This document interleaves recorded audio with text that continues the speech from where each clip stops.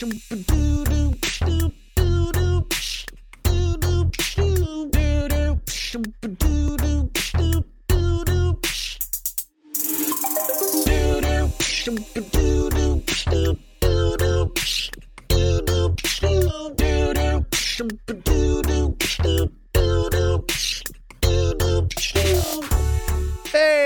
everybody, welcome to episode 167 of Tactical Crouch. It's 12:27 p.m. We are 27 minutes late for starting this 27 show. minutes on time.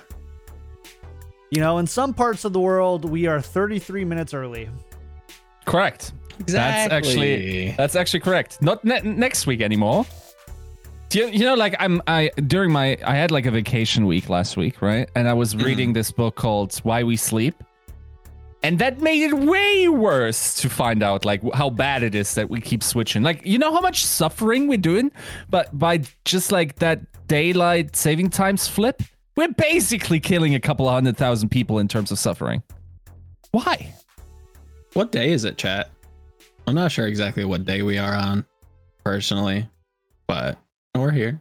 We're here. That's also that's a good pandemic question. We for are sure. indeed. Is it March still? It is still March. Oh, that's good. We're marching through Which March? Which March? 21 March or 20 March? The March of the Blue Meanies. True. You know what actually happened in Germany? You guys will enjoy this. We've actually had our American moment. So our government went like, okay, we're going to close down like everything for 2 more days around Eastern, and we're going to handle it that way, and like everyone stays at home and like that type of stuff. Like only a couple of stores are able to open, only get groceries on like Sunday and whatnot. And then also, we're not going to open any religious, like, you know, churches or mosques or whatever, synagogues. Like, and then the Christian church just went, no. And then our government went, understandable. Have a nice day. We're rolling that back. So now we are open doing that. It's amazing how that works. How about we don't? Yeah. So now, not full lockdown here. How's it for you guys? California went to orange tier yesterday or today. The governor comes on every once in a while, and she seems to have positive things to say. So we're doing all right, I think. At least in my state. I don't know. We'll figure it out. Anyways, we're going to talk about Overwatch as much as we can today because there's a lot of fun stuff to talk about here in the notes. Before we do, though, hi. We are glad you're here. If you like the show, go to patreon.com/tacticalcrouch. Yeah. We really appreciate your support. If you like the show and want to support it, go to patreon.com/tacticalcrouch. Again, that's patreon.com/tacticalcrouch. Let's talk about the news, though. Brought to you by our patron producers, Refined Bean, Fredino, Battlecrab Lotion, Rex Zane, Sir Girthalot, Porkchop Sammy, Cautious67, Shara, Nathan, Your Misery, Fabled Steven, Roger B, Chris R34444, and Bronzebot Boo How. Thanks so much for supporting the show. We love you. And snap. Finger guns. I'll give you a little snap there. Also, if you want to support the show and don't want to do it through Patreon, you can sub right here at twitch.tv/KickTryPod. We record those shows live every Wednesday at 12 to 12:30-ish, whenever Yiska decides to show up, basically. Yeah, and whenever my corporal form manifests that day. Okay, let's talk about this first one here, and that is we've got the new. And sorry, I know the window is a little weird here. I can't show it off very well. It doesn't look like. Maybe. Nope. Maybe. Nope. Oh. Nope. Oh God. Oh God. We're in the Matrix. This is how season 2 ends. Come back for season 3. Anyways, you can kind of see it. Fleta has been revealed has been shown his MVP skin. Called, what is it called again? Good versus Evil. Good versus Evil, yeah. And it's pretty cool. I like it. Yeah, I think it's all right. I kind of wished it was a little bit more like white and gold for the Angel. It feels a little like close to like the Echo's like normal like color scheme. So it just feels like Echo and like a devil cut in. But I think like the concept's really, it fits for a number of reasons. Just looking at his career as a whole, just an absolute, nothing to something story, just rags to riches through and through. I think the only thing that's really missing is an actual like championship, and I think he's really done it all. I think the hero is very accurate to his play style, but just his flexibility as a whole. Just I think everything is a knockout of the park. I think it's an A+. And that's most of the positive things I have to say regarding Flutter's MVP skin. So we did get kind of some bad news, though, or I think it's bad news. This is the last MVP skin that we'll be getting in the game. Okay. Dude, I had a temper tantrum yesterday. It wasn't like, it's not what you guys think. Mm-hmm. Like the people that were with me in Discord didn't have a great time with me being like a knob about it. But like, is it really not obvious that this doesn't mean we're cutting all esports achievement recognition? Like, Mm-hmm. Ooh, bro. Like, just esports recognition that generates money for the company, I guess. Yeah, but like, I mean, did you have the impression that these were not kind of like hype moments, that for the investment of time, that were actually, the return of it is actually quite sweet? It's like a good thing to do generally. Like the cost reward ratio seemed never to be a problem. It's also like something for people to spend their BlizzBucks on that they get through viewing, adding in further incentive to that. So then like the reception and like the hype of it, like for instance, it's the most viewed video on the YouTube channel, for instance, like every time one of these skins is announced, like this creates a lot of buzz for the Overwatch League. So I don't understand how we arrive at the point where we think they just cut it and like are just going to be unceremonious dicks about it. I don't understand how that's the implication. Like some people said, oh, it probably wasn't profitable. Like, come on, dude. My brain's melting for going into that direction. It seems very, very, very obvious for the reasons that we've mentioned on this podcast that we're simply getting a different cosmetics or monetization method or another way to commemorate these plays or players in a different way that doesn't necessarily mean the skin. Is the framing of this pretty bad, especially in the current context? Yes. Is that unusual for Blizzard? Hell no, my dudes. So, like, so you don't think that they're removing MVP skins in the future to shield themselves from the potential of 0% chance. See, I think I disagree. I'm a little bit more. I'm a little bit more charitable to that idea. I don't think that's the only reason why. And hopefully I'm representing John's point here, but celebrating people who could turn out to have or do things that are definitely negative in the future or in the past and they come to light. Let's just lie down and die, shall we? Yeah. And that's where I'm just like that I choose to believe that that's not a significant reason, but I do think that probably played a role in maybe moving away from these. And to Yiska's point, I do think that we'll probably get something similar, but it's a constant just, why can't you just kind of help us be positive? Just be like, hey, look, they're going away, but we've got something in the future works. Just, stay tuned. It immediately tells me that like, hey, okay, let's just wait and see what they have for us. Instead of just going, this is the last one, bye. I think that this is a decision that was made in the last 2-3 weeks, however long it's been. I really do. I think that was a decision. I think that they already had a timetable for release for this skin. And so they didn't craft additional messaging or come up with additional solutions for it. Now, if Yiska... I think... Hold on. Nah.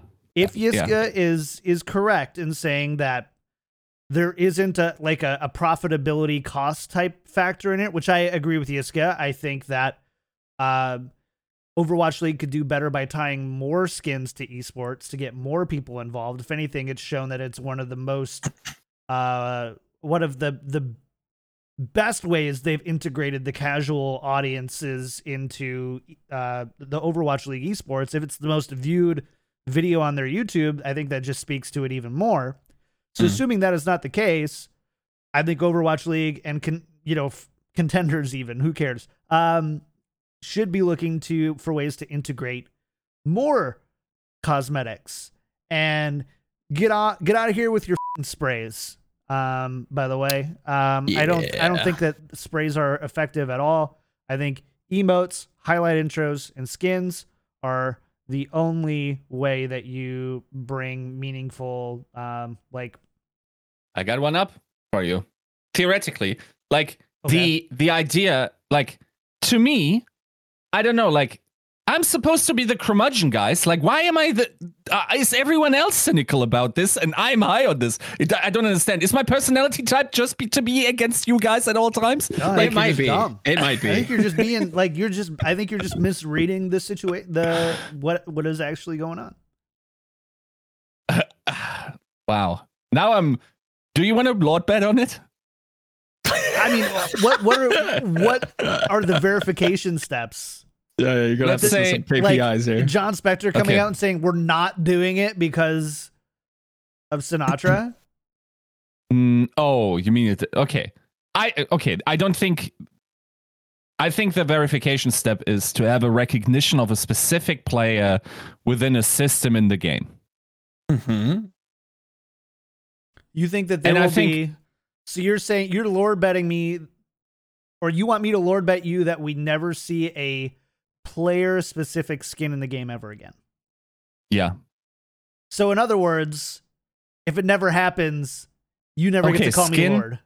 It depends on the what I think we're not having skins anymore for Overwatch 2, very likely, because that's not a exploitable enough monetization scheme. What we might be getting is weapon skins. Hold on here. Okay. Pants for instead of full skins or whatever. So not saying MVP skins is dude, honestly, to me it feels like it is equally likely that we are giving the MVP the chance to design a hero with the development team than whatever we can't apparently everyone else is reading into this situation. I agree that the messaging and the context of whatever is happening right now is really unfortunate. Also keep in mind the fact that the skins are already ready when usually we get them around stage 3, right? The MVP skin.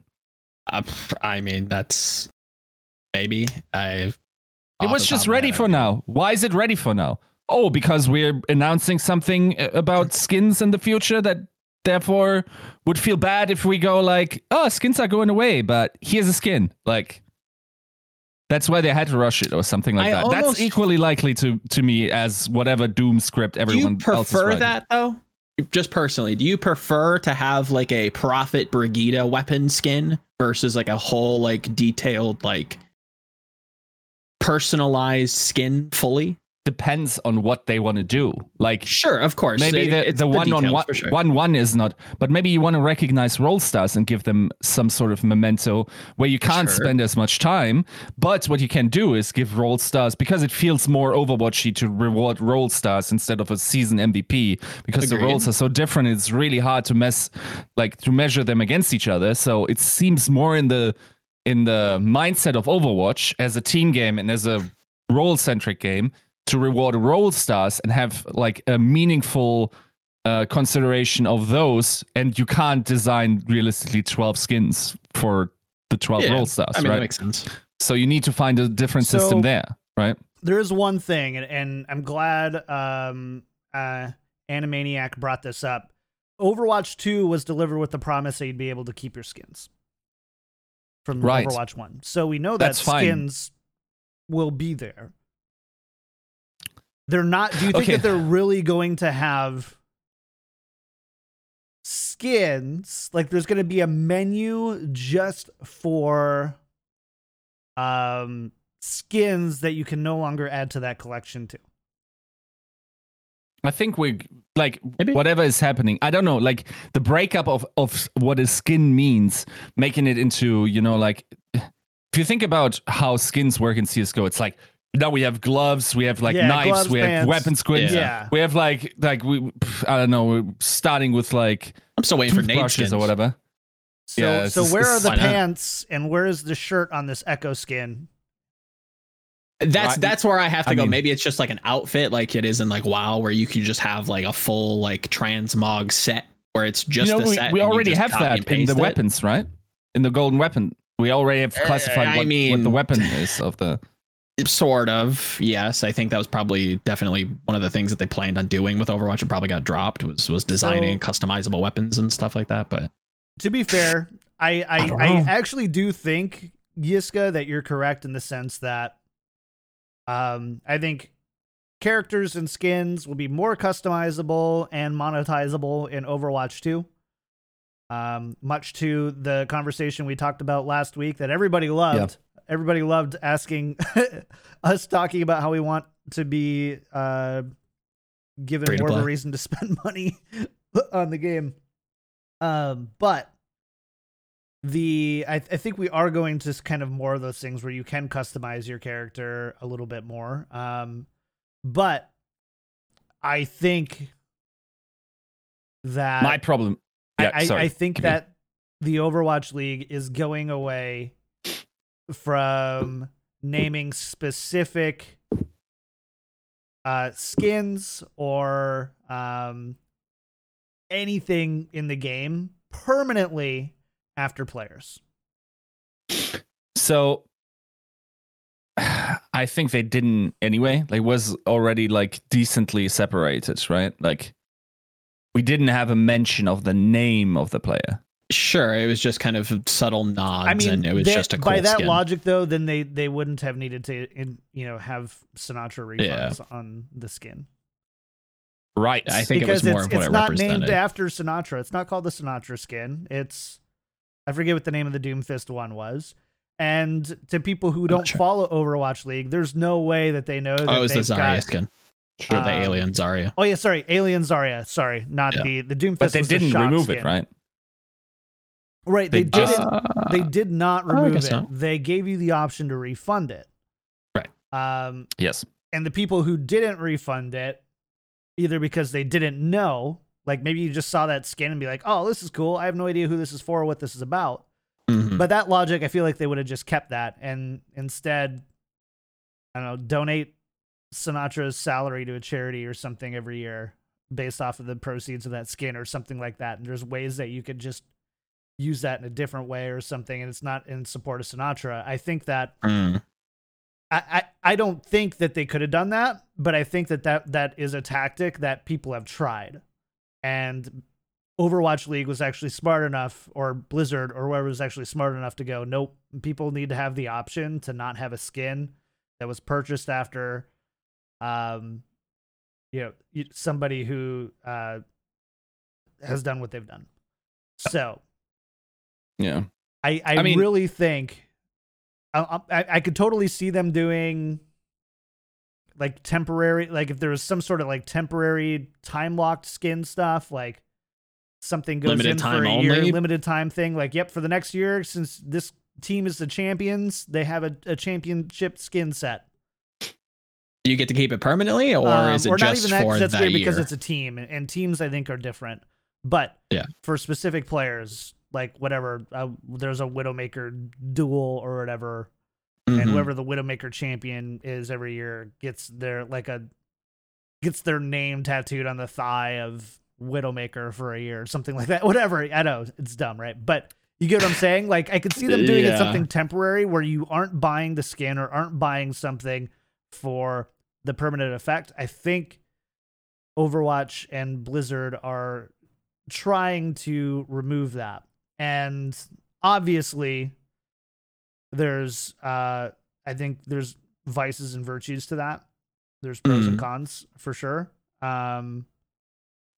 Okay. And it's hard It- for me it to feels- it's hard for me to argue in favor of player skins, especially given what's happened over the past few weeks, because I don't want to. Oh, Because I don't want to. I don't want to make light of or make not a big deal of those situations, and I understand why people have that.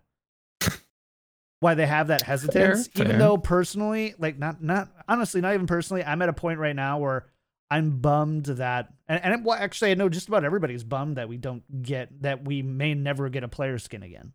There's not a single person who goes, "Good, I didn't want him anyway." Like the thing is, it just okay. That line of thinking. Okay, there are different arguments why people believe this, and I think there's a combination of things, right? The first thing is like we're pulling back anyway because like we're getting rid of people, esports, like that thing, like dead game, basically. Mm-hmm. I don't think we're there yet to reason that reasonably that we actually think that, especially with Overwatch 2 on the horizon, we would make a decision of like, let's kill the esports now and walk slowly into the night. That being a signal for that, like, doesn't seem reasonable to me. Very weak argument to me. The argument of like, because it's so tied to the personality. Dude, by the same token, you could legitimately argue because this game favors having the best players peak at a time where they cannot handle the power. And let's be honest, we are among the worst esports ever in terms of like player misconduct at the highest level, in terms of what these, like at this point, you might as well argue just scrap it for that reason, if that's your like the takeaway of that. I tend to be on the front of just cutting out the root, giving people like education on how that is absolutely not going to fly. No. Be very clear that you're going to pull the full weight of the law on these people, whenever that implies, and then like stamping out the root of their problem, not fixing or trying to circumvent these issues. Like it, once again, it would be terrible if we took away like something awesome from people just because a few bad assholes like ruined it for everyone, right? So yeah, like the I don't think that's an argument that really swayed. That's only in the vacuum of you're not provided with any alternatives. Is there no other way to create some sort of cosmetic that's esports based that isn't based on player personality to be successful with less risk? I think you need to attach it to personality for it to be successful. Everything needs to be. We need to attach more to personality in order for this to be successful, not less. Yeah, we're already lacking that to a large degree. Yes. I mean that I'm not there yet to say cosmetics, we're dead. Like, so, okay, and then yes, there's a delineation also, there, right? So, for instance, I wrote a news up about this just now, and that like my argument basically was that it could be something else. Like, for instance, other developers like Valve have taken to what's like the graffiti types and like adding something to a map in when a cool moment happens during their major events. Sure, we have precedent like this in Overwatch, by the way, that we recognize real life achievements. Like I remember, for instance, there's still the poster of Internet Talk on Narkinwalde. Yeah. Now we got like the Venomous by couldn't tell you. Yeah, the new spray. The Junkrat spray. Yeah. Which is cool. Good on Blizzard. I'm not sure. I don't think we're getting away from personalizing this game and having Leon. Yeah, yes, I think we can. By being I don't think we're like, if anything, I think it's more likely that we're going to get something to immortalize Brawl Stars, for instance, and getting more of those than less. I think for me that's very clearly to be the more likely option of the two. It is strange that you're so positive about this because I really the alternative is just atrocious. 100%. That's a death red lift. That's actually the reason. Why are you sitting here? I don't do think this podcast. You truly believe this? I don't think that that's the only reason. I think there's, again, I think it's a lot of columns, and it's probably a portion of all of them. But I think they have to supplement it in some way. I just don't know that they will. And I'm going to hold off on any kind of judgment on that until I've been proven otherwise with Overwatch 2. But until then, yeah, this is a mistake. I hope it gets reverted, and I hope it gets I tweeted this yesterday when we got the news, but I hope it gets repurposed in some way, like you're saying. Like I think the graffiti style, like mementos on the map, are fine. I think it's still a little bit more sterile than the skins themselves, and kind of capturing, what the player is and incorporating that into something that you can kind of play.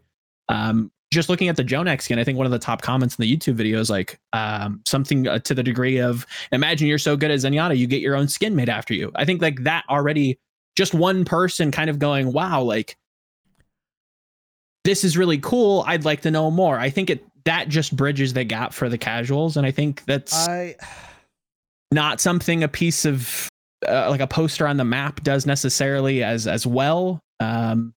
I'm open to other ideas, personalizing things, but I think it really has to come down to like specific players. I don't think we're at a franchise level yet where you can go like, oh, I've been a Shock fan for some X amount of years, and I got in because they had the Shock skins. It just, I still think esports is very personality driven. I agree with you. Esports is personality driven, and as designed, it's part of the product of esports, and so you can't remove personality from esports and have a successful product. I believe you can move esports from the game and still have a successful product. I don't think that CSGO's success is hinged on the esports skins. I think it helps, but if there's something that we're seeing here, you brought up Internet Hulk, you brought up Leon, is that Blizzard has basically said that it is okay to recognize you in our game because of your character and not necessarily because of your performance in the game itself. So those aren't contrasting to me at all, that we don't have an MVP skin anymore, but we do have these other mementos to individual people.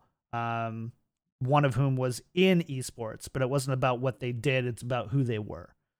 Right. And I can totally see in the future, in a new Overwatch 2 monetization model where we don't get 400 skins and just loot boxes every time we level. I personally believe that if the JJoNak Zenyatta skin was announced as a singular skin that you could buy on the store for $5. Okay. It would have just as many views. Nothing to do with JJoNak, nothing to do with anything else. It was just a singular special skin. That's what got the views on the YouTube? skins. Yep, on the YouTubes. That's what got the views on it, is because it was singular and special, and that it was esports was a minuscule bump, if any at all. I agree. I think it is a minuscule bump, but I think I still think that ignores the fact that we're bringing people in through these skins where they're like, wow, this is really interesting. Who is JJoNak? Why is he so good at Zenyatta? What can I maybe glean from maybe watching him play? It's actually super cool that you're so good at something that you get to be immortalized within this game. I think that's adorably hopeful. I think we have proof of that. I think there's tangible proof. I don't think people go out of their way to make up just fake comments and just go like, oh. I mean, on a measurable scale. And again, we don't know that how person, measurable? We don't know that person doesn't watch Overwatch League. All I said is, imagine that you're True. so good that you have a skin named after you. I would write that comment. Sure. To be fair, I don't really watch Overwatch League, so I think that does something to people who might not watch Overwatch League or might not understand what they're necessarily looking at. Like, oh, who is New York Excelsior? What's that? And scroll through the comments. I think it does some good, and I don't think it's just I think it does some good, but I don't Divorced. think that it has near the impact. Imagine if Blizzard in the future just all of a sudden every X amount of weeks, probably like 4 to 8 weeks, just Okay. had a singular exclusive legendary skin in the store for $5 to $10. By the way, this is Sure. my bet on the Overwatch 2 monetization model, by the way. Yeah. And Are these tied to esports at all, or they is it just announced skins? just skins. They announced it Yeah, a I couple weeks dislike this ahead a of lot. time. I dislike it too, but Okay. they announce it a little bit ahead of time. They make a nice animated trailer about it. They make it a big deal, just like Uh-huh. Fortnite has done when their new skins come Sure. out, Sure. and that Yeah. is their most viewed content on their channels. I don't think you're losing that much by not taking the risk of tying it to a player personality.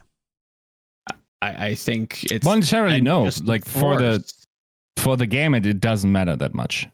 For Yeah. the esport, it matters a lot. Yeah. Right. a lot. Because it's I like think- one of the best types of content. Like, That's probably So we get- one of the only best pieces of content. That's one of the best bridges we have, and now it's burnt. So it's like, how do we bridge that gap now? Yeah.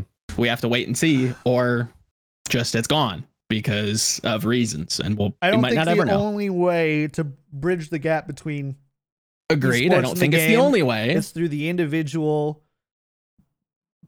personalities of players permanently into the game itself. Again, I not the personally only way, don't no. like, and again, I personally don't like the alternative. I Sure. am personally fine with what they did with the Sinatra skin. And in fact, I think it sends a stronger message. One of like, of hope and standing with victims and doing that. And when you recognize a player and you strip them of that title, it's much stronger of a statement than nobody gets a title at all anymore because so and so ruined it. Mm. So again, I don't want it to be that way. I think they're making the wrong decision if this is the decision that they're making. But I do think it's the decision that they're making. okay, but do you think we're not getting any recognition of esports achievements in the game then? Permanent recognition of individual players based off of their performance. Correct. The thing is, okay, so And the that's, reason I know that delineates quite a few. yeah, I think the reason why that seems unfathomable to me is like that makes sense when you have already launched Overwatch 2 and you've decided that your stuff is dead. Then you can announce that type of stuff and make that type of decision. Mhm. We're somehow still all believing that Overwatch 2 can do something for Overwatch viewership, right? Like we're not just rolling over, right? Like also with the F2P model and whatnot. Sure. So like to announce that you just drop that now doesn't make not much sense. Like you could have just said nothing, right? Like I think this is more like the reason this is in the article is because like you should have told us that we're never going to be able to purchase one ever again. And then you're like, yeah, I should have told them. And now everyone's just like, I feel like this is a ridiculous misinterpretation. I would fail everyone like literature in a literature course taking those informations and interpreting that way and writing that into the exam. Well, You're getting an I F, feel buddy. like everybody's interpreting exactly what they're saying, but they're not reading into it. I think The as much messaging as is the you fail. are. The interpretation Yes. is not. In fact, if Yeah. you're interpreting it in other ways, That's, I think Yeah, because you fail, the evidence sir. is very, very obvious to me. I think Like, you fail. I would fail you, sir. I'm so ready to drop a grant on that bet, dude. Like, I'm so convinced that it can't be that, dude. Like, I agree. I don't think you're wrong. I'm just struggling to see the evidence. I think your only piece of evidence so far is that it's too untenable to be true. like if anything, we got better at rewarding players for their achievements over the years, right? Yes, not necessarily within the game, but like now we're seeing like the different shoes type of things, like the All of that is totally suitcases. different. Totally different. Yes, it's by the league. It's not necessarily by the game. It's by the yes. league. It's part of the esport. It's part of, it's like, and I get it. I agree with you. I think personal players should be They should have an avenue to be remembered, immortalized in their esport. Mm-hmm. Like, legitimately, I think, like, if you guys are right, then we have already decided that this esports is dead. Like, internally, it's already been checked off. I just like, there's no world in which I say, like, an esport can't be successful unless there's recognition in the game. I don't think that does not. But the move is away from pulling casuals towards the hardcore audience. I agree. Something we are the worst in the world at. Like, yeah. But I also think that we need to be realistic about what that pull factor really does and how large that pull factor is. We don't. Neither of us have the numbers or the data on it, and we're both on different sides of the anecdote, right? Of how impactful we think it actually is. I, for instance, think I'm legitimately, like, I find it more like reasonable to assume that a player gets to design a hero than for there to be nothing in terms of impact. Is that something that, like, makes up the difference, though? Yes, in your mind? But, I mean, that's way bigger, right? I mean, it is, but way like, bigger. In what ways can they implement, like, a player personality in, like, the designing of a hero? Unless the hero, like, resembles them in some way, I suppose, at, like, a fundamental level. Like, that's where I'm like, they wouldn't confused. take very much like the Overwatch League doesn't take, like, whatever the player says and turns it into a skin. Players give ideas and can make suggestions towards which hero they want to have. Mm-hmm. But, like, in the end, it's like the player will get some input, say, like, okay, maybe this would be fun, whatever, blah, blah, blah. Like, I think that's a great I don't reward. think that's likely, right? Like, that's like a 5% chance. Whatever you're saying is 2% or though, something like that. Okay. And again, I think we're mostly in agreement that this is, like, a mistake. This should be, or should still be, a thing. Correct me if I'm wrong, if I'm misrepresenting anybody. I think where the discussion falls apart is when it comes to the details of why this is happening, what could be coming, if anything, and the repercussions from it. I think we're all pretty much in agreement that we want to see MVP skins. It is successful. We should continue. I guess maybe that's a little bit too far, but I'm all for it. But I think the best pull factor for esports, and I do think that there is empirical data for this, is just in-game viewing, links on launchers, calendars, notifications, making it there, not skins and this plaque happened here and all that kind of stuff. I don't think that that's as meaningful as a push factor, and I think that it operates at fractional values to the value of just what an in-game viewer launcher or viewer does, or launcher or esports calendars. It's also very asymmetric investment, right? Like, maybe more ignorantly assume, like, the amount of work going into designing that skin, magnitudes easier than, like, having an implementation of live broadcasts within a client or something like this, right? Even though we technically do have that already, as we saw during the World Cup. Technically, we can view. I mean, it's a difference between building a system and building an asset, though. You build a system, it's scalable, it affects more people. It's you know the cost, you know the time cost, you know the goals, you have measurables, you have all those things. And while yes, like, and again, I mean, it still takes them. I would say it takes them just as long to develop that skin than it would take a team of developers to develop a system. But the thing is, there's no better way to spend. Like, if you have a cool MVP skin, then it double dips on value, right? Like, people will like it for how it looks, the same way that they would like a skin that's otherwise there. And then it also has like, the reason you can't make only esports skins is because, like, that would devalue it. What do you mean? Those dips are not equal, though. If you're talking about double dipping in value, One dip is a big old chocolate cone dip. The other dip is just a little bit of like a little cherry compared to the whole chocolate cone dip. You're not nearly getting the value you're getting way more value from the asset itself as a skin than you are as far as a push or pull factor or push factor to Overwatch League. I still think second dip is minimal.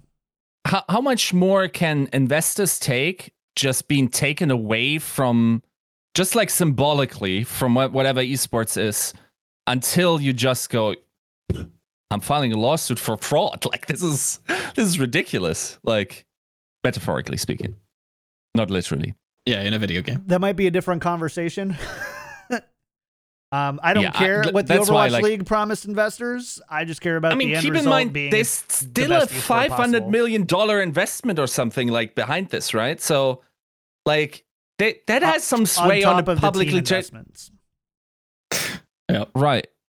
Yeah, I mean, like, if this was just like an afterthought type of thing, but there's also like, you don't want to piss off the people that we have in this scene, right? Like, of course, there's other ways to like make sure they're not upset by whatever is happening, but like, I don't know, like, you want to cook up another Morgan Stanley, or like, what are you talking about? Nah, but like, people are building arenas, not exclusively for this. And by the way, I also think like a lot of those teams that currently are building the arenas will eventually necessarily become multi-gaming organizations outside of the Blizzard Activision. They're gonna have to. They're gonna have to now. I don't know if that necessarily it was in the plans in the first place, but yeah, they're gonna have to. But yeah, I don't know. Like I don't think it's that late into the life cycle of this esport, especially with Overwatch on the horizon, that we are philosophically making these types of moves, like making obvious death rattles towards like this being over. I don't know. I just think that I couldn't disagree more about this being a death rattle or a giving up on the esport at all. I just couldn't disagree more. It's the best content that the developer ever does for us. Everything else is atrociously bad and only prohibitive towards our enjoyment. Everything else. That's the one thing that they give us. And we take that away as well? I mean, to be fair, and again, right? So at face value, if it's being taken away, yes, that sucks. But I also think we're being a little bit naive if we don't think that they're adding more things into the future for esports into the game. But maybe they just don't have specific player personality connotations or aren't permanent. I mean, if it's around the teams, get ready to fail, my boys, because that is working for nobody in this generation. Nobody cares about your made up, like, at least not yet, Care Bear bullshit name. I don't disagree with you.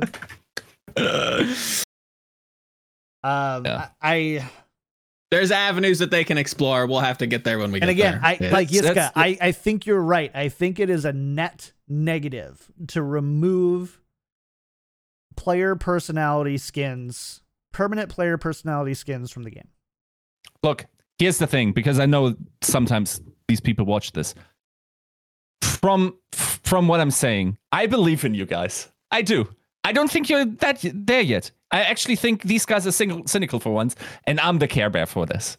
I think you're going to do amazing stuff. We're going to get sweet, like, other types of cosmetics or like mementos of like pro player achievement. We're actually going to increase the volume on that. Your messaging sucks. I understand you can't explain why that is happening, because like whatever is attached to it, and also like the new systems not being elaborated on for Overwatch 2. Also, like a lot of the monetization schemes will hang upon the news of Overwatch PvP eventually becoming free to play, I'm sure, and therefore they are having different systems of monetizing. I understand that you can't release it right now. Just make sure that you understand how wrong these two were, why I was right. And then we're going to play Marcus. I would love an r/remind me in a year. Yeah, I hope I'm wrong. Like, if you want to invite, if you want to invite just one of us to BlizzCon eventually, you know who it is. Go for it. Yeah, if you want to be a shill your brains out, bro. So well, I think we'll leave it. I think we'll leave it at this. I hope I'm wrong. And if I am wrong, just get a new PR department at this point. By the way, or get a new whatever team is deciding on this messaging and is or isn't approving what's being said and isn't posting suitable follow-ups. This has to be better. I think that's the big issue. This has to be better, because we just wasted 45 minutes of a podcast talking about something that could be clarified in a paragraph PR statement that gets put up on the Overwatch League Twitter. I don't think it's Spectre. I don't think it's the League Ops. I think we this is coming probably from the development side. MVP skins because of X. In the future, I don't think we'll ever get that. In the future, or so if you want a PR spin, you don't want to go, we think that it sets a dangerous precedent to have MVP skins, about, players who Sure. are young and in the future could, have negative connotations tie back to the skins, and it can be used as a vehicle of hurt in the game. Mm-hmm.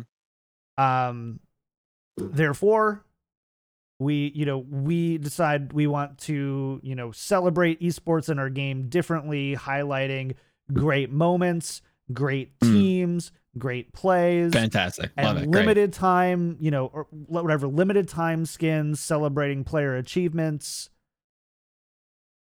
Like that. Like, again, you don't have to flesh it all out. You don't have to say everything. You have to say something. If you're taking something away and you're just taking it away and you're not announcing a replacement, or even saying we have a replacement, we're not ready to talk about it yet. Sure. I give him that benefit of the doubt every day. Agreed. So anyways. Big agree. Can we talk about... Did you guys watch the Uber video? I did. I did? Yes. I watched like 75% of it, yeah. Yeah, I watched it. I like Mitch. Glad he's back. I think the casters are one of the strongest assets of the Overwatch League as far as the production goes. Hundo. Easily. That's one of the few things that we have left that, do rival, if not exceed, many tier 1 esports. It's that good, and the shoulder content around that is also very good. Uber is back. And he posted a video talking about just kind of the entire off season as he's gone into being a dad, how he's more willing to speak up and fight for himself as well as his other casters, to call people out.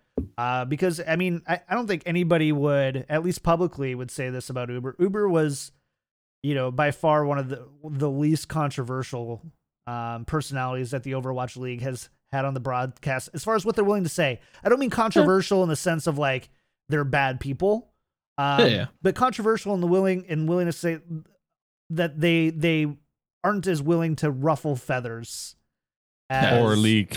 Yeah, League. As Monty, as Custa, even Sideshow and Bren. Even though, like, again, none of it's done with malice. They just, happens. It just, it happens. Like the Overwatch League.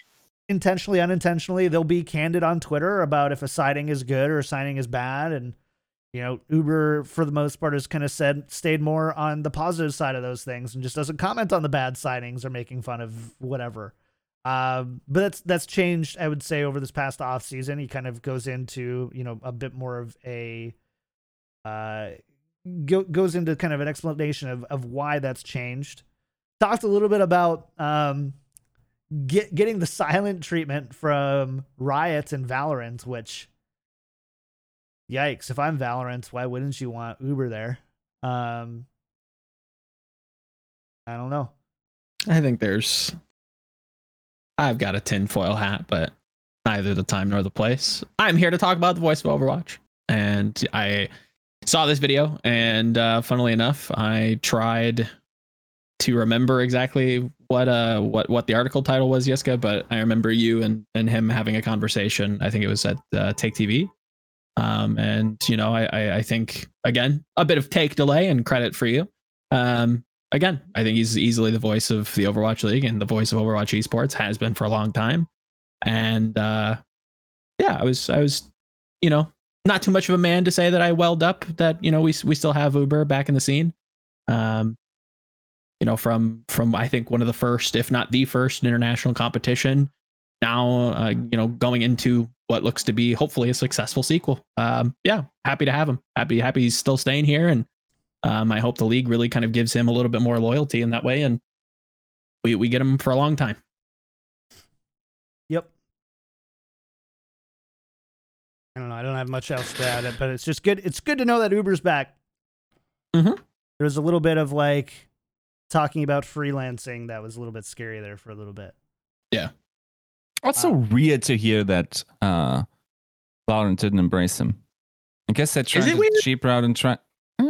I don't think they understand what they are missing. Also, I mean, that's agreed 100%. But is it that strange that like they wouldn't lean on CS? Wouldn't lean on what? Like Counter-Strike talent first? Even though I think it's the wrong decision, but I mean, logically, it kind of makes sense. I don't think he has a lower market value than those guys, and he's a better technical caster than all of them. I mean, again, not disagreeing. Other than Salokist, who's out of the picture. Sure. As I understand it anyway. But everyone else is just like getting curb stomped by this guy. Yeah. I mean, he even says it. Like, he's at this point of confidence with himself, and I'm really glad that he's comfortable enough saying it. On a good day, he's the best play-by-play caster in the world. Yeah. And he's done CS in the past. Like, it is surprising, but I think like if I were to remove myself, I think there is a logic to going, well, this has been inspired or the kind of spiritual successor to Counter-Strike.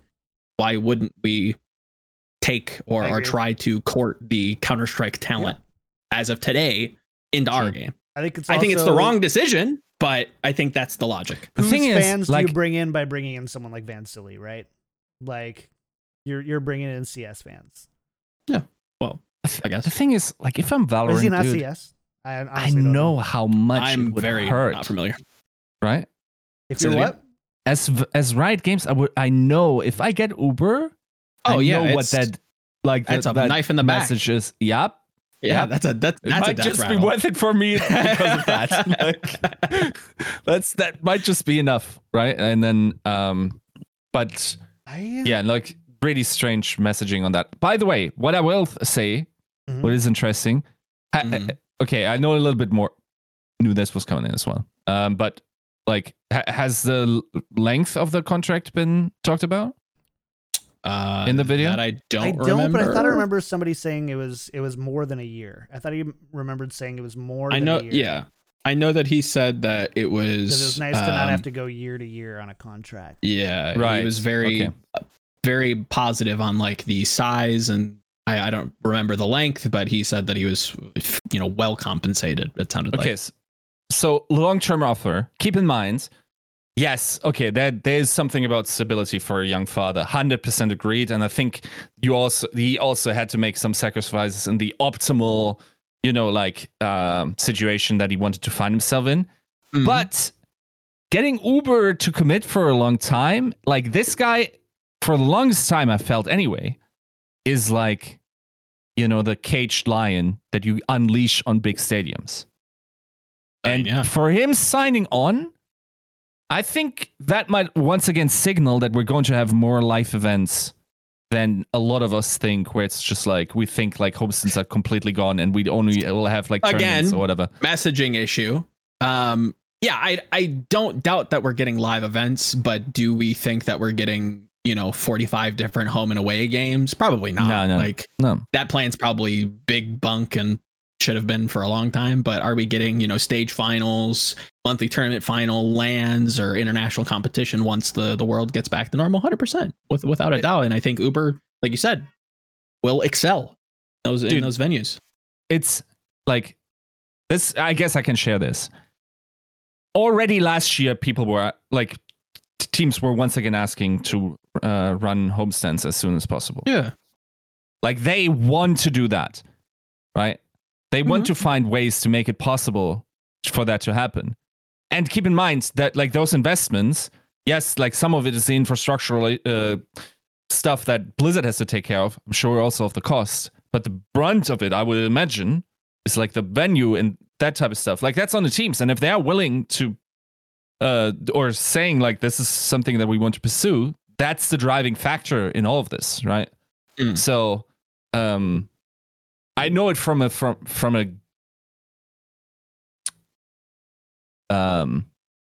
hopium amount of teams that that they really like to host them as well, right? So not in the like in the frequency that what if we go back to season in the end game in one city? We have one city, it's technically a LAN, but it's not a home stand. It's just like a neutral ground. Not it enough is too audience. I mean, do you really expect to do do you want it to be online for like qualification and then a LAN? Is that something that you're personally into? Just from knowing you, I feel like like that. I think, for instance, this is something I personally think Monty's wrong about. I don't think the adverse effects of having a small, yes, you can operate a league on like 40K viewers. You can totally do that, right? But 500 million. I don't know about a $500 million. The atrophy. Yes, that's the thing. You could scale that all down and blah blah blah. But the atrophy of whatever you're losing in third-party coverage will eventually just like suck out the drive out of you.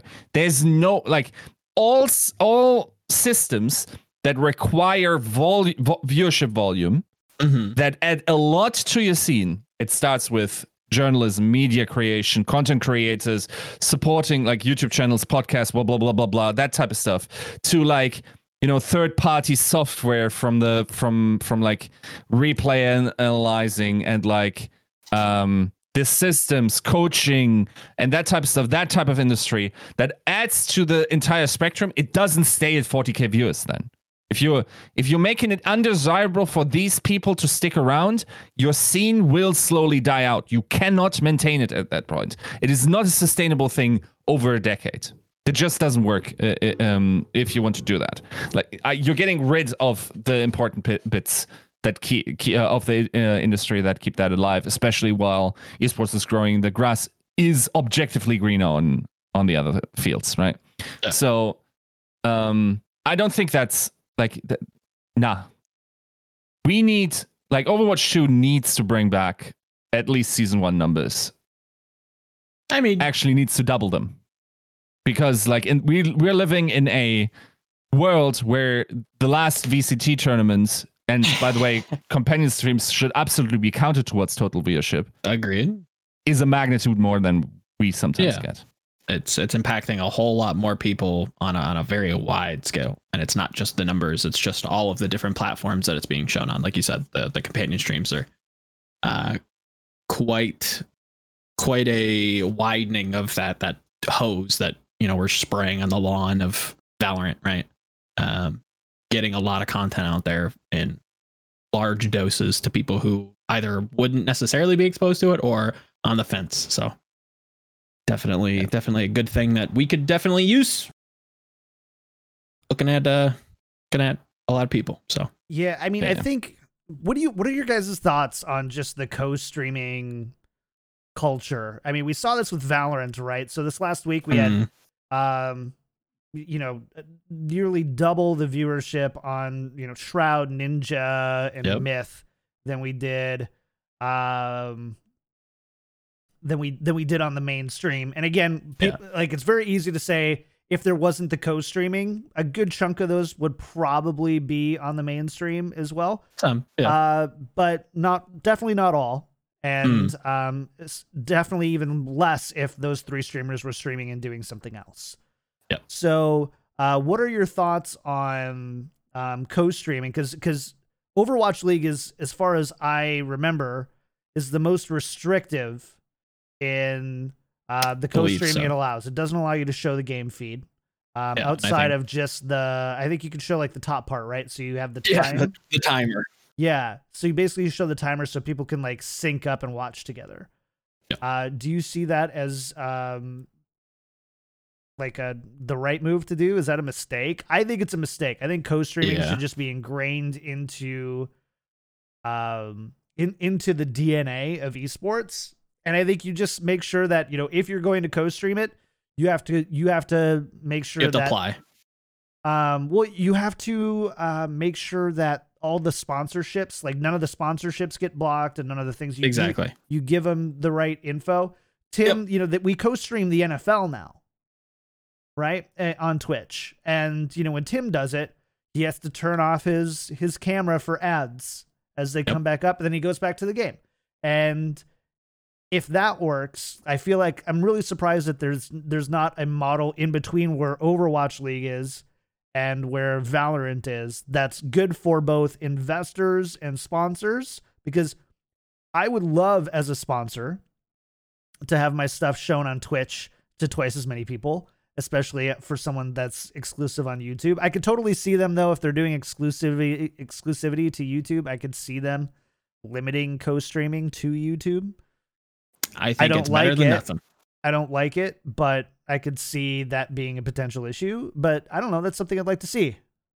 Agreed. I think Riot does a great job when in League. If I'm still quoting the format the right way, I think its partner program does a great job of bringing large personalities in, like LS, and many of the other people over there, and we have Myth now and Valorant kind of coming in and restreaming a lot of the TSM games, kind of building a character as their pseudo coach, and having fun with some of these games. I think it does a lot for people. It creates a different broadcast that you might enjoy if you're a little bit more casual or you're a little bit more analytical and you want to go listen to LS mulled over the draft. Like, those are all things that are tailored to you. Do they have to be a little stringent, like John saying Tim has to remove his face while he's streaming the NFL and whatnot? Yeah, 100%. You still need to have that balance.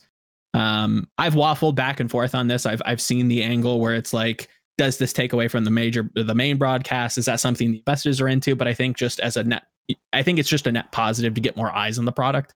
I think you could probably sell that to people from the top down. And yeah, I think it definitely is a big factor in the cutting edge, I suppose, as cringy as that sounds, of esports. It feels very esports to have, individuals that are, kind of born and bred in your game, support the top league or, the region's best and come out there and show support. It does good for the league. It does good for the sponsors, does good for the streamers themselves. It seems like a win across the board. And it seems like another thing that Blizzard's just dragging their feet with, and a weird, dated and kind of archaic model that I hope changes. I hope, John Spector can find a way to make this work, or facilitate it, or maybe he doesn't even have the power. I don't know. It's difficult to say. But I really hope that we get something to that degree, or some sort of messaging as to why they can't. But even then, I doubt that's coming. And to be fair, when these different co-streaming rules were put into effect, it didn't feel like co-streaming was as big of a deal. In like esports, at least, it didn't feel like it. But I don't know the CS:GO culture, or if they even allow that. For me, I only noticed it being a really big thing with Valorant, but it's very big in League. Wrong. Oh, it is big in League. Oh, okay. Yeah, it's very big in League. So it's but like there again, thing. Yeah, it feels very much like a Riot, like they're not developing, but like they're kind of setting the tone or the pace for a lot of these different things. I agreed when it comes to CS, I'm not as familiar. I know that you can watch the game in the client, I believe, with CSTV, and like there have been like co-streams in the past, but there again, it feels very invasive, where it is just like, hey, try to sync up and like let's watch the game together. It isn't just like a react to the game as it's happening. Yeah, I think Riot's doing a bang up job with their version of things. I think it should be an application that has to be filled out. I think there has to be like stringent rules and guidelines that people have to follow, and if they don't, they get their license revoked. And yeah, I think it's pretty cut and dry. So it feels like a win all around.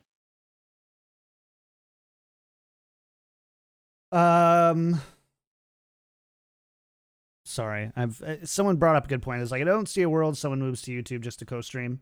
It's a massive hurdle. Not if you already have a platform on YouTube. It's really not that massive of a hurdle. Even the Plat Chat guys, like, yes, Twitch is probably better for them, Oh, 100%. But they have, 50,000 subscribers there and hundreds of thousands in social media clout, and like it would be worse for people like Avril, who has a pretty decent Twitch following but doesn't do anything for YouTube. And then having to move over to YouTube to do that. That's where it would be the most effective, but it's not nearly as difficult as I think people might think. And again, if it's not worth it, then they just don't co-stream it. Yeah, exactly. I think just opening the floodgates in that way and giving people the decision, like, hey, you can do this if you want. If not, that's totally cool. I think people will do it. Maybe some won't. That's better than just saying, no, we will not allow this. Please don't support us. Yeah. Cool. I did want to talk a bit more on. Can we flame Valiant now? The LA Valiant roster. Let's talk about the LA Valiant roster, shall we? So the LA Valiant roster is live. I recognize some of these names from Chinese contenders, actually. Should. Yes. Tank, Silver 3, NVM, Shou Cheng. By the way, if I butcher the names, I don't care. DPS, Molan Ron, Crystal, Support, Hybe, and it's Ouya, right? Ouya. Like oolong. Got it. From my understanding. Then Coach JP Cat, and then Hiko from 100 Thieves. Yes, Hiko is, had a disagreement with Frost and is now moving to Overwatch as the coach of the Los Angeles. It is not the same Hiko. For anyone who didn't catch the sarcasm there. Nope. Yiska, you've been quiet for a while. I want to hear you first. Yeah, Yiska. What's your opinion on NVM, huh? I mean, come on. Like, this team is in... What? On the particular player? Really? Yeah. What? Give me you. Dude, like if I closed my eyes, I could like maybe recall 3 player names, and don't recognize any other. I mean, Crystal. I know Crystal. Like Molan Ran and like Ouya. That's it. Ouya, yeah. That's it. Hybe, I heard of. I remember Silver 3. He was a Winston, wasn't he? He played a lot of Winston. Did was it decent enough? Dude, I can't. Was that Team CC? No. He was. I think he was just always on T1W. Oh, T1W. Dude, I already mauled it. Like, Chinese Contenders is on at a great time for us. It's like 10 a.m. I had it on the second screen, whatnot. Watching Everett scream. How did you watch that garbage? Jesus Christ! Like, these guys play 1v1s every team fight. Like. That it is. Basically, like I posted in Everett's chat, like being able to effectively observe and catch every kill, if you manage that as an observer, should qualify you to fly 2 F-15s with ropes while hanging between them mid-flight. That stuff is completely ridiculous. Jesus Christ. You should want to so much, dude. So much. Almost worse. Like, you don't know the half of it. Yeah, pre-Rollock, you really you've jumped the shark when it comes to like trying to get like true Chinese Overwatch. There is a team coming up in like the tier 3.5, 2.5, where they were unironically running 5 DPS. Like, you missed it. It was better. But yeah, I mean, Chinese Contenders is crazy, but you look at this roster, Yiska. I know that, on a previous show that you had, maybe stemmed the tide of concern when it comes to this team. Does this roster speak to that? There's in so your opinion? many 20th place teams in the league this year. Is there, though? I don't know. I'm just kidding. 20th? No. This one's definitely in Defiant contention. 20th. Oh, come on. They're not that bad. Yeah, I think... Okay, should I drop a little bit of juice in the juice bar? If you ask it, you have to say it. Yep, give it to us. A little bit. Okay, I wasn't. I'm thinking that I might be able to corroborate, but I'm not sure. Okay, I heard that while this team is, of course, like atrociously built in terms of like how it looks from the outside, they have good parts about them. They're unlikely to be the Shanghai Dragons of this season. By the way, it would be way easier to lose 16 matches straight up than 40, of course. And I don't think they will go winless. Oh. They are like what's been told to me is that they are better than meets the eye. I'm not sure if that doesn't mean that they're still last. Probably are. I mean, that's a tough region as well. Type of juice do you think that this is? But okay, they might not be the worst team in China. That's still so like. No. Does nothing. Tell me which team you think would be worse in China. Which team do I think would be worse in China than the Valiant? You will understand that this statement is very meaningful, like because they should absolutely be the worst team in China. 100%. And I know that you've kind of hinted at their scrim results in the past, and I'm putting out a piece of content that So also do you mean in China or in the East? Like in the East Division, or are you saying like of the Chinese teams? Chinese teams, yeah. Of in the Asian region, in the Eastern region, all the 8 teams, they're not the worst. Of the 8 teams, so we're talking Chengdu, Guangzhou, Hangzhou, Los Angeles, NYXL, Fusion, Seoul, and Shanghai. Yeah. Yeah. I mean,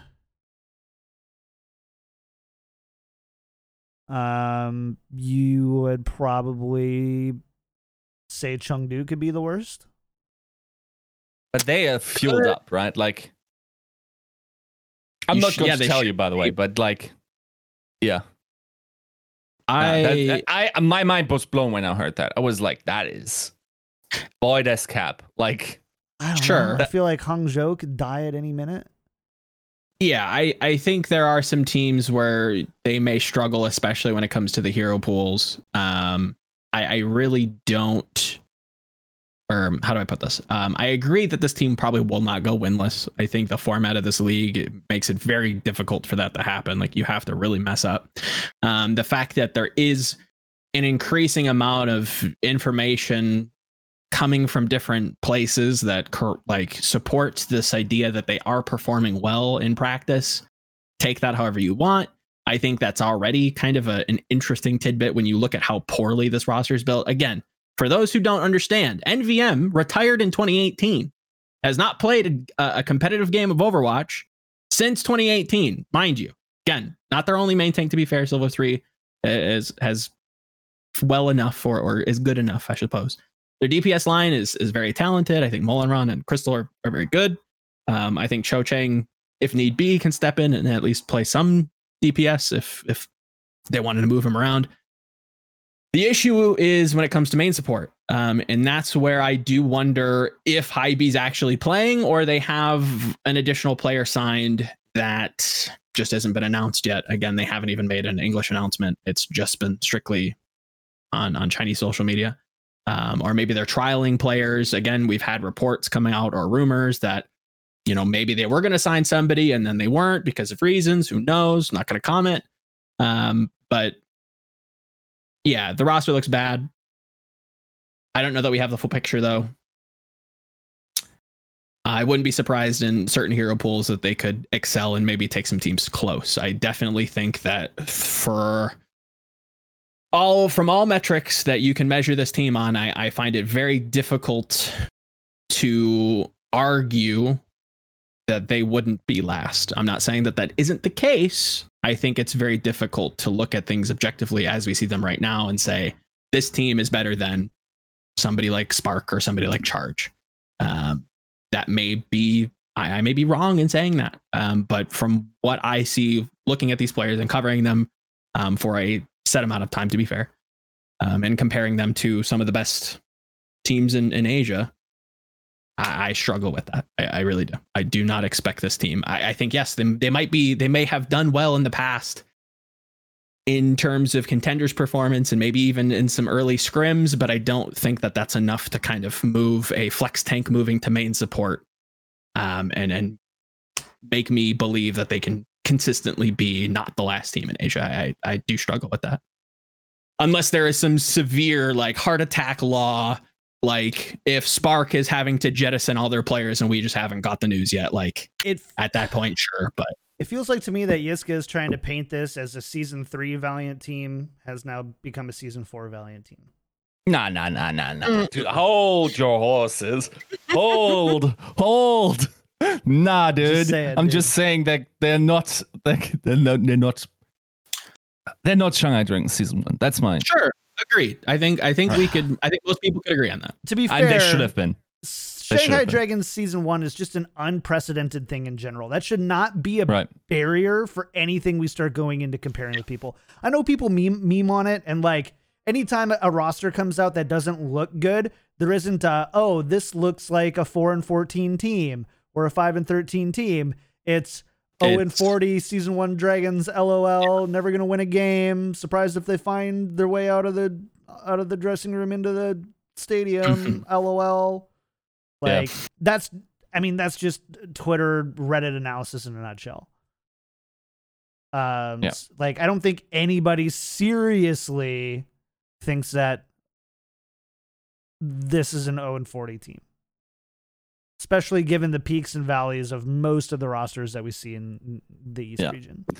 But to be fair, like the way this is built, like it's actually like, you know, when you design a joke to like assemble like a group of people and you consecutively get more ridiculous in order to like build that incredible task.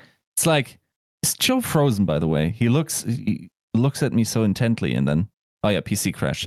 Oh, okay. I was going nuts. I thought, what did I do? Cams might mess up for a little bit, chat. Sorry. So, like it's basically like, you know, okay, there's some good players in there. There's a controversial player that like basically robbed 2 teams. Like there's the guy that hasn't touched Overwatch professionally in the last 3 years. Like there's the guy that played a completely different role. It's the Mighty Ducks. It's what you're saying. It's the Mighty Ducks. It is incredible. Like it's the Goonies basically. Like. Yeah, I don't know. It shouldn't work at any level, but apparently, like coaching is good for this team. So we'll see how this develops. Of course, like 0-16, still possible. I think it's an incredibly on paper it should be an incredibly strong region, and of course, like whatever I said about them not being last might very well change soon because like people, of course, like. If you're underperforming below your expectations to that degree, I think that probably like being worse than Valiant should hurt. Be difficult. I don't think any organization based on the investment in the Eastern region should be remotely close. But what did you hear, Joe? I'm interested now. You've already kind of mentioned this and. Hopefully I'm not necessarily leaking anything. But I'll be kind of talking about this in a piece of content that it's basically waiting on the shelf. I have from an independent source, basically Alan, I don't think he'll mind me saying it's in the article, that, you know, he's heard that they've also performed well, but he warns against necessarily putting too much stock in it, saying like, hey, I don't think this is much to go off of. And from, you know, different people, the fact that this has happened makes me believe that maybe at some point in time the Valiant were performing well in scrims, and the way that, you know, at least in my headcanon, the way that this has kind of played out is very similar to like a distant star exploding, right? Like maybe it was bright and shiny and, you know, dazzling at one point and we just haven't caught the news yet, or maybe we're yet to catch the news, but when you actually look at it, it's just kind of a dwarf and not very interesting at all. So I think at one point they were good, but something may have happened and now they're not so much. To your point, again, I don't think they'll go winless. Something that Alan also talks about in the piece, which we'll publish sooner or later. And yeah, I think the format allows for them to kind of find a way in. I think the team has merits. There are some glaring issues When you sign a main tank that hasn't played in some odd, 3 some odd years, that's an issue. When you have a flex tank that, is promising in his normal role, move to main support, that's an issue. We, again, funnily enough, and it's actually surprising that nobody's actually made this comparison, where the Valiant consistently seem to be messing up when it comes to main support. The real ones know. There are some glaring issues, but I think barring the drama surrounding Crystal, I think he is an absolute stud when it comes to Chinese DPS. I think Molanron has been playing for God knows how long. I think he has merit, even though there are some issues there as well. I'd have to consult our resident Chinese expert, but I do remember him having some problematic stealth heroes, if you catch my drift. But there are some positive things here. Hopefully, at some point they can sign. Stealth heroes. Great name for a punk band, by the way.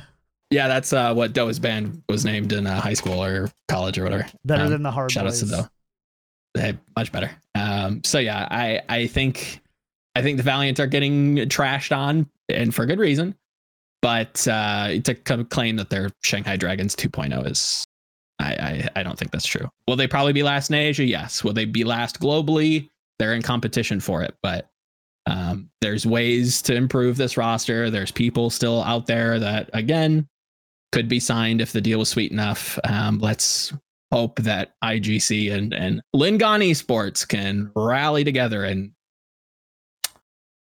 make a bang up team in the future. I don't know. Here's the funny thing, is that this isn't even, I think, the silliest thing that got posted this week. Okay.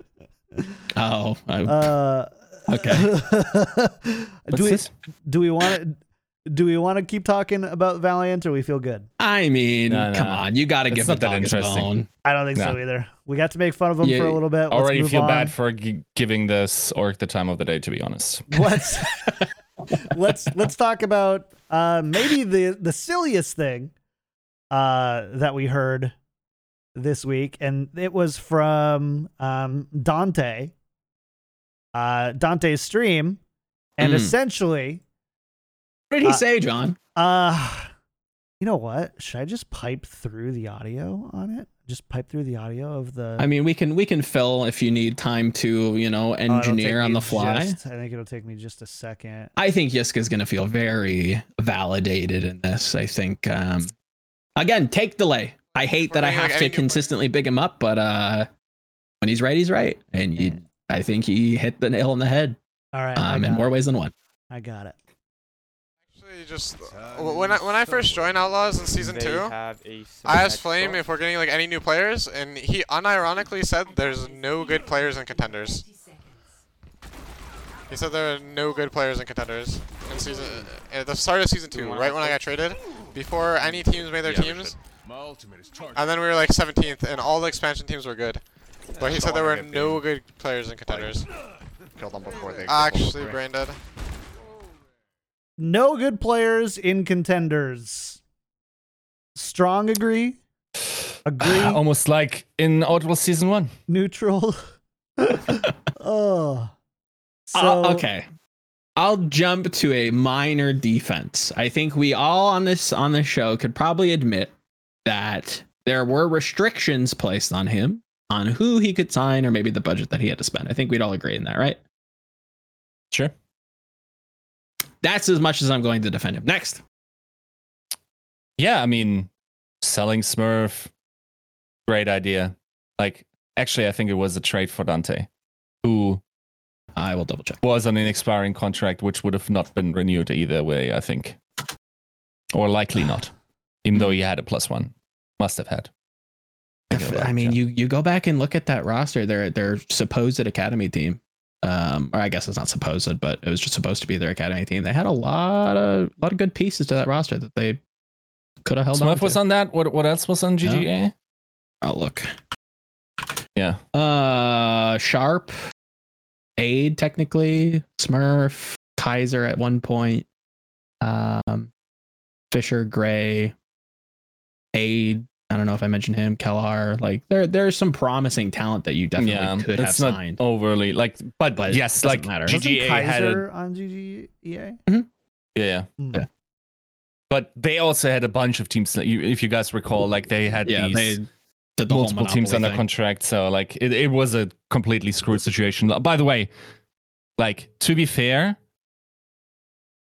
at some point someone will write a book at just how screwed up Infinite was and just how mismanaged this organization was as a whole, and what kind of ripple effects of atrocities this pulled through the esports ecosystem. How down low was it mismanaged though? Because we're talking about a GM level flame. This is a flame statement according to Dante. Above. So top down. Yeah. Because I know some people. There's some people who are flame defenders, and there are some people who are very quick to flame.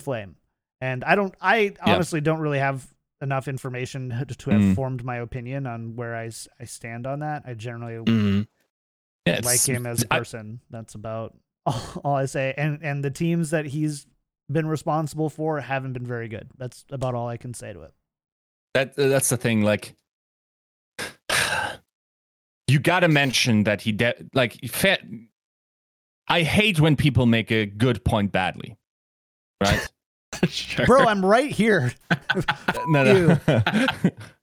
Like that's my entire thing. Like, if you have a good point to bring up, do your best to get everything correct in the first try. Which I say while I'm about to probably say something that's incorrect, because it's a while ago and like I don't recall the full. But like one has to fairly say like there were restrictions, of course, posed on him during the like whole series of like Valiant ownership, that type of thing, right? But Infinite as a whole was just like a mess in general, right? And the ripple effects of that on IGC and whatnot, like incredible. But whatever you can do with your money, let's not. In my opinion, that Outlaws roster massively overperformed in season 1 anyway. That they did. It's very true. Despite not making playoffs, right?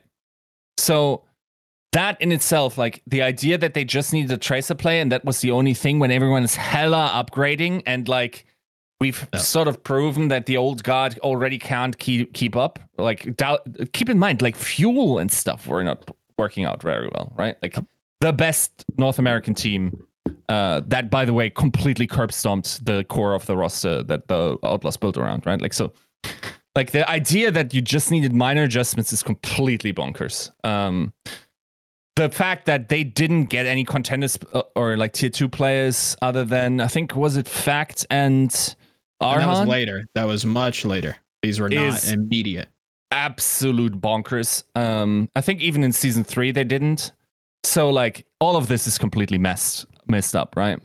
And yeah, I don't think they had contenders players in season 3. Technically, no.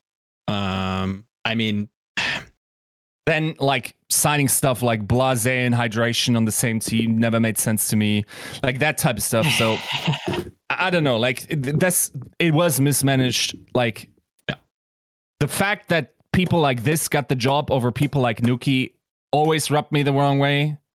But true. What can you do? Like the system of like suggesting GMs was flawed in the first place. But yeah, like the idea that they were not like empirically absolutely false and greatly contributed to the downfall of the Outlaws in season 2, right?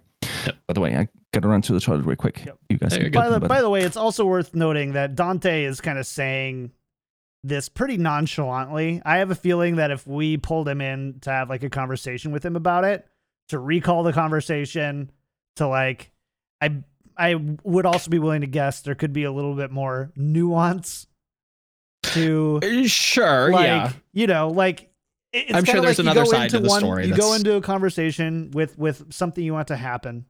Mm-hmm. The answer you get is not the answer you like, and then you just simplify it to the end result because you didn't like the answer. We ran into it all the time. Back when I ran community for a company, they would say, we want this feature. And we had a very transparent approach to how we approach feature requests. And we didn't feel good about giving you a, sure, we'll talk to the devs about it and hopefully it shows up, or go throw it on a message board and upvote it and tell your friends and then we'll take a look at it. Like, we just rather, if we thought it was a good idea, we would say why. If we didn't, we would talk about the challenges or the reasons why we might not implement it. But what we ended up finding out is that people heard, no, it's too hard. Or, you know, when we talk about, here's the technological limitations to why we can't do this, or here's the other people that, you know, that rely on this feature working this way, that it no longer does. And then, you know, they'll go, oh, no, they said it was too hard, or that I'm just a minority, or my opinion's not important. And they just kind of like oversimplify it to like the most dense terminology that they can, to just like, I didn't get my way. I don't. Does it change your opinion with what Dream has reportedly said? I mean, So to put it jog out my there, memory, just to make sure we're talking about the same one. I believe it was on the most recent Plat chat, kind of going over the Valiant, and I think Donkey was in there for some reason. Quite a good episode. I think Sideshow had mentioned that while he was streaming, Dream had come in. They were talking about it, and Dream basically, from my understanding, corroborated that, Flame just didn't do anything, or supported Dante's statement, basically. Got or in a it. roundabout way. I believe that could be true. I also have known Dream to kind of do that same thing, though, or it's just like, no, they said they sucked. Very, very polarizing, or not polarizing, but like he was very short with the answers. Black or white, like, just yes or no. There's not very, very confident in the way that they speak, and definitely got that from Flame in the past. You know, going on. I can totally see co-streams and stuff. I can totally see it. I just like, I want to make sure that we. Part of it is like, why does it matter? He's QA for Destiny now. Like, what does it matter anymore? But sure. The point is, what a silly takeaway in season 2, where we arguably saw like the strongest class outside of the initial class, the strongest class of rookies that we've seen in any season. Thing is, I think, like, to say that he thought nobody was going to be good is probably wrong, because I think it is. He talked about wanting Stitch and stuff, right? Sure. I think you look at that Fusion University core. I don't think that he would. Yeah. I don't think anybody in their right mind would go, yeah, you know, that alarm guy, not very good. I think he's overrated. Yeah, I mean, the implied message might be, there's nobody good in contenders that we could buy. Exactly. Right. So. He didn't feel like he could upgrade, which again would disagree with. It was all over the place. The fact that, you know, in season 2 they did make the decision. I think Fact Fiction was fine enough. They felt very, funnily enough, both Texas teams are very slow to actually make roster moves and get things done. It felt like they were holding on to people way past their dates. The fact that Arhan got signed to this team and basically never played outside of playing Brig every once in a while is just beyond me. The real ones will know, like, not the best player in the world by any stretch of the imagination, and the fact that you're going out, we get this now, and Arhan was signed. It doesn't help the whole nepotism argument. I'm not saying that's necessarily what happened, but it doesn't necessarily help the optics of that, I suppose. Yeah, Houston. I think they're turning a new leaf, though. I am interested to see what Jungkook and Harsha can do with this roster that they've kind of cobbled together. But yeah, I mean, they're kind of, at least for the next few years or next few seasons, they're going to be kind of clouded with the past regime in a way. So what are you gonna do? Yeah. What are you gonna do? Here's what we're gonna do. We're gonna end the show. It's been a long one. It was a fun one today. We had a good conversation. Nice long one. By the way, I know not everybody likes every topic that we talk about. There's timestamps. That's okay. There's timestamps. Skip it. Just skip the conversations you don't like. But click the ads though. Click the ads. Go to patreon.com/tacticalcrouch. Leave a sub at twitch.tv/kicktripod. That's right. Go to my Amazon wish list. Subscribe on my OnlyFans. OnlyFans. Oh, Yes. let's go, boy. Got him. God damn it. Anyways, chat, thanks so much for hanging out today. Big thank you to our new patron, Chris G. And big thanks to the resubs, Fussel Kafer, Ashador, Sparky Shocker, Hoagies, Foolish, and Jared RPG coming in with the raid. Thanks, buddy. Appreciate it. Also, big thank you to our patron producers, Refined Bean, Fredino, Battlecrab, Lotion, Rex Zane, Sir Girthalot, Porkchop Sammy, Kasha67, Shara Nathan, Your Misery, Fabled Steven, Roger B, Chris R34444, and Bronzebot Boo How. If you like the show, again, go to patreon.com/tacticalcrouch. Follow us on Twitter, tactical_crouch, all that good stuff. You just got shout outs for the week. Where can people find you? As always, writing for GG Recon. I put out an article today talking about why it makes Darwinian sense that Overwatch players are absolutely clapping it up in Valorant at the moment. Of course, FaZe like Baby Bay performing very well, probably one of the top 3, top 5 players in the North American scene at the moment, at least. Made it to the finals. Like, that's just a logical conclusion of who we filtered for in Overwatch. If that confuses you, read the article. I think it does a decent job at explaining my argument. All right. Joe, what about you? What are you up to? Kind of alluded to it on the show. Spoke with Kenobi and Alan, one of the Chinese commentators, on the Valiant and kind of getting their take on the players that have been signed, the issues, the minor positives, and some insights there that'll be coming out sometime soon. For GG Recon, we have a interview with the Vancouver Titans head coach Flubby, who was very wholesome. A lot of inspiring. I think it probably is better deserved in actual audio format to kind of hear like the excitement in his voice when he talks about, slogging away in contenders and never really being able to like see or like interact with those players like in person, and the fact that he gets to now with, the people he kind of rose up the ranks with, or at least some of them. It was actually pretty touching. It was actually really cool to hear, and I respect the team and I hope they do well. We'll come to blows when it comes to power rankings, unfortunately, but I think he deserves a lot of respect in his career and what he's done so far. So go check that out on GG Recon. Still doing the co-stream, not necessarily co-stream, more reviews with Mushu Beef over on Broadcast GG's YouTube or Twitch channel.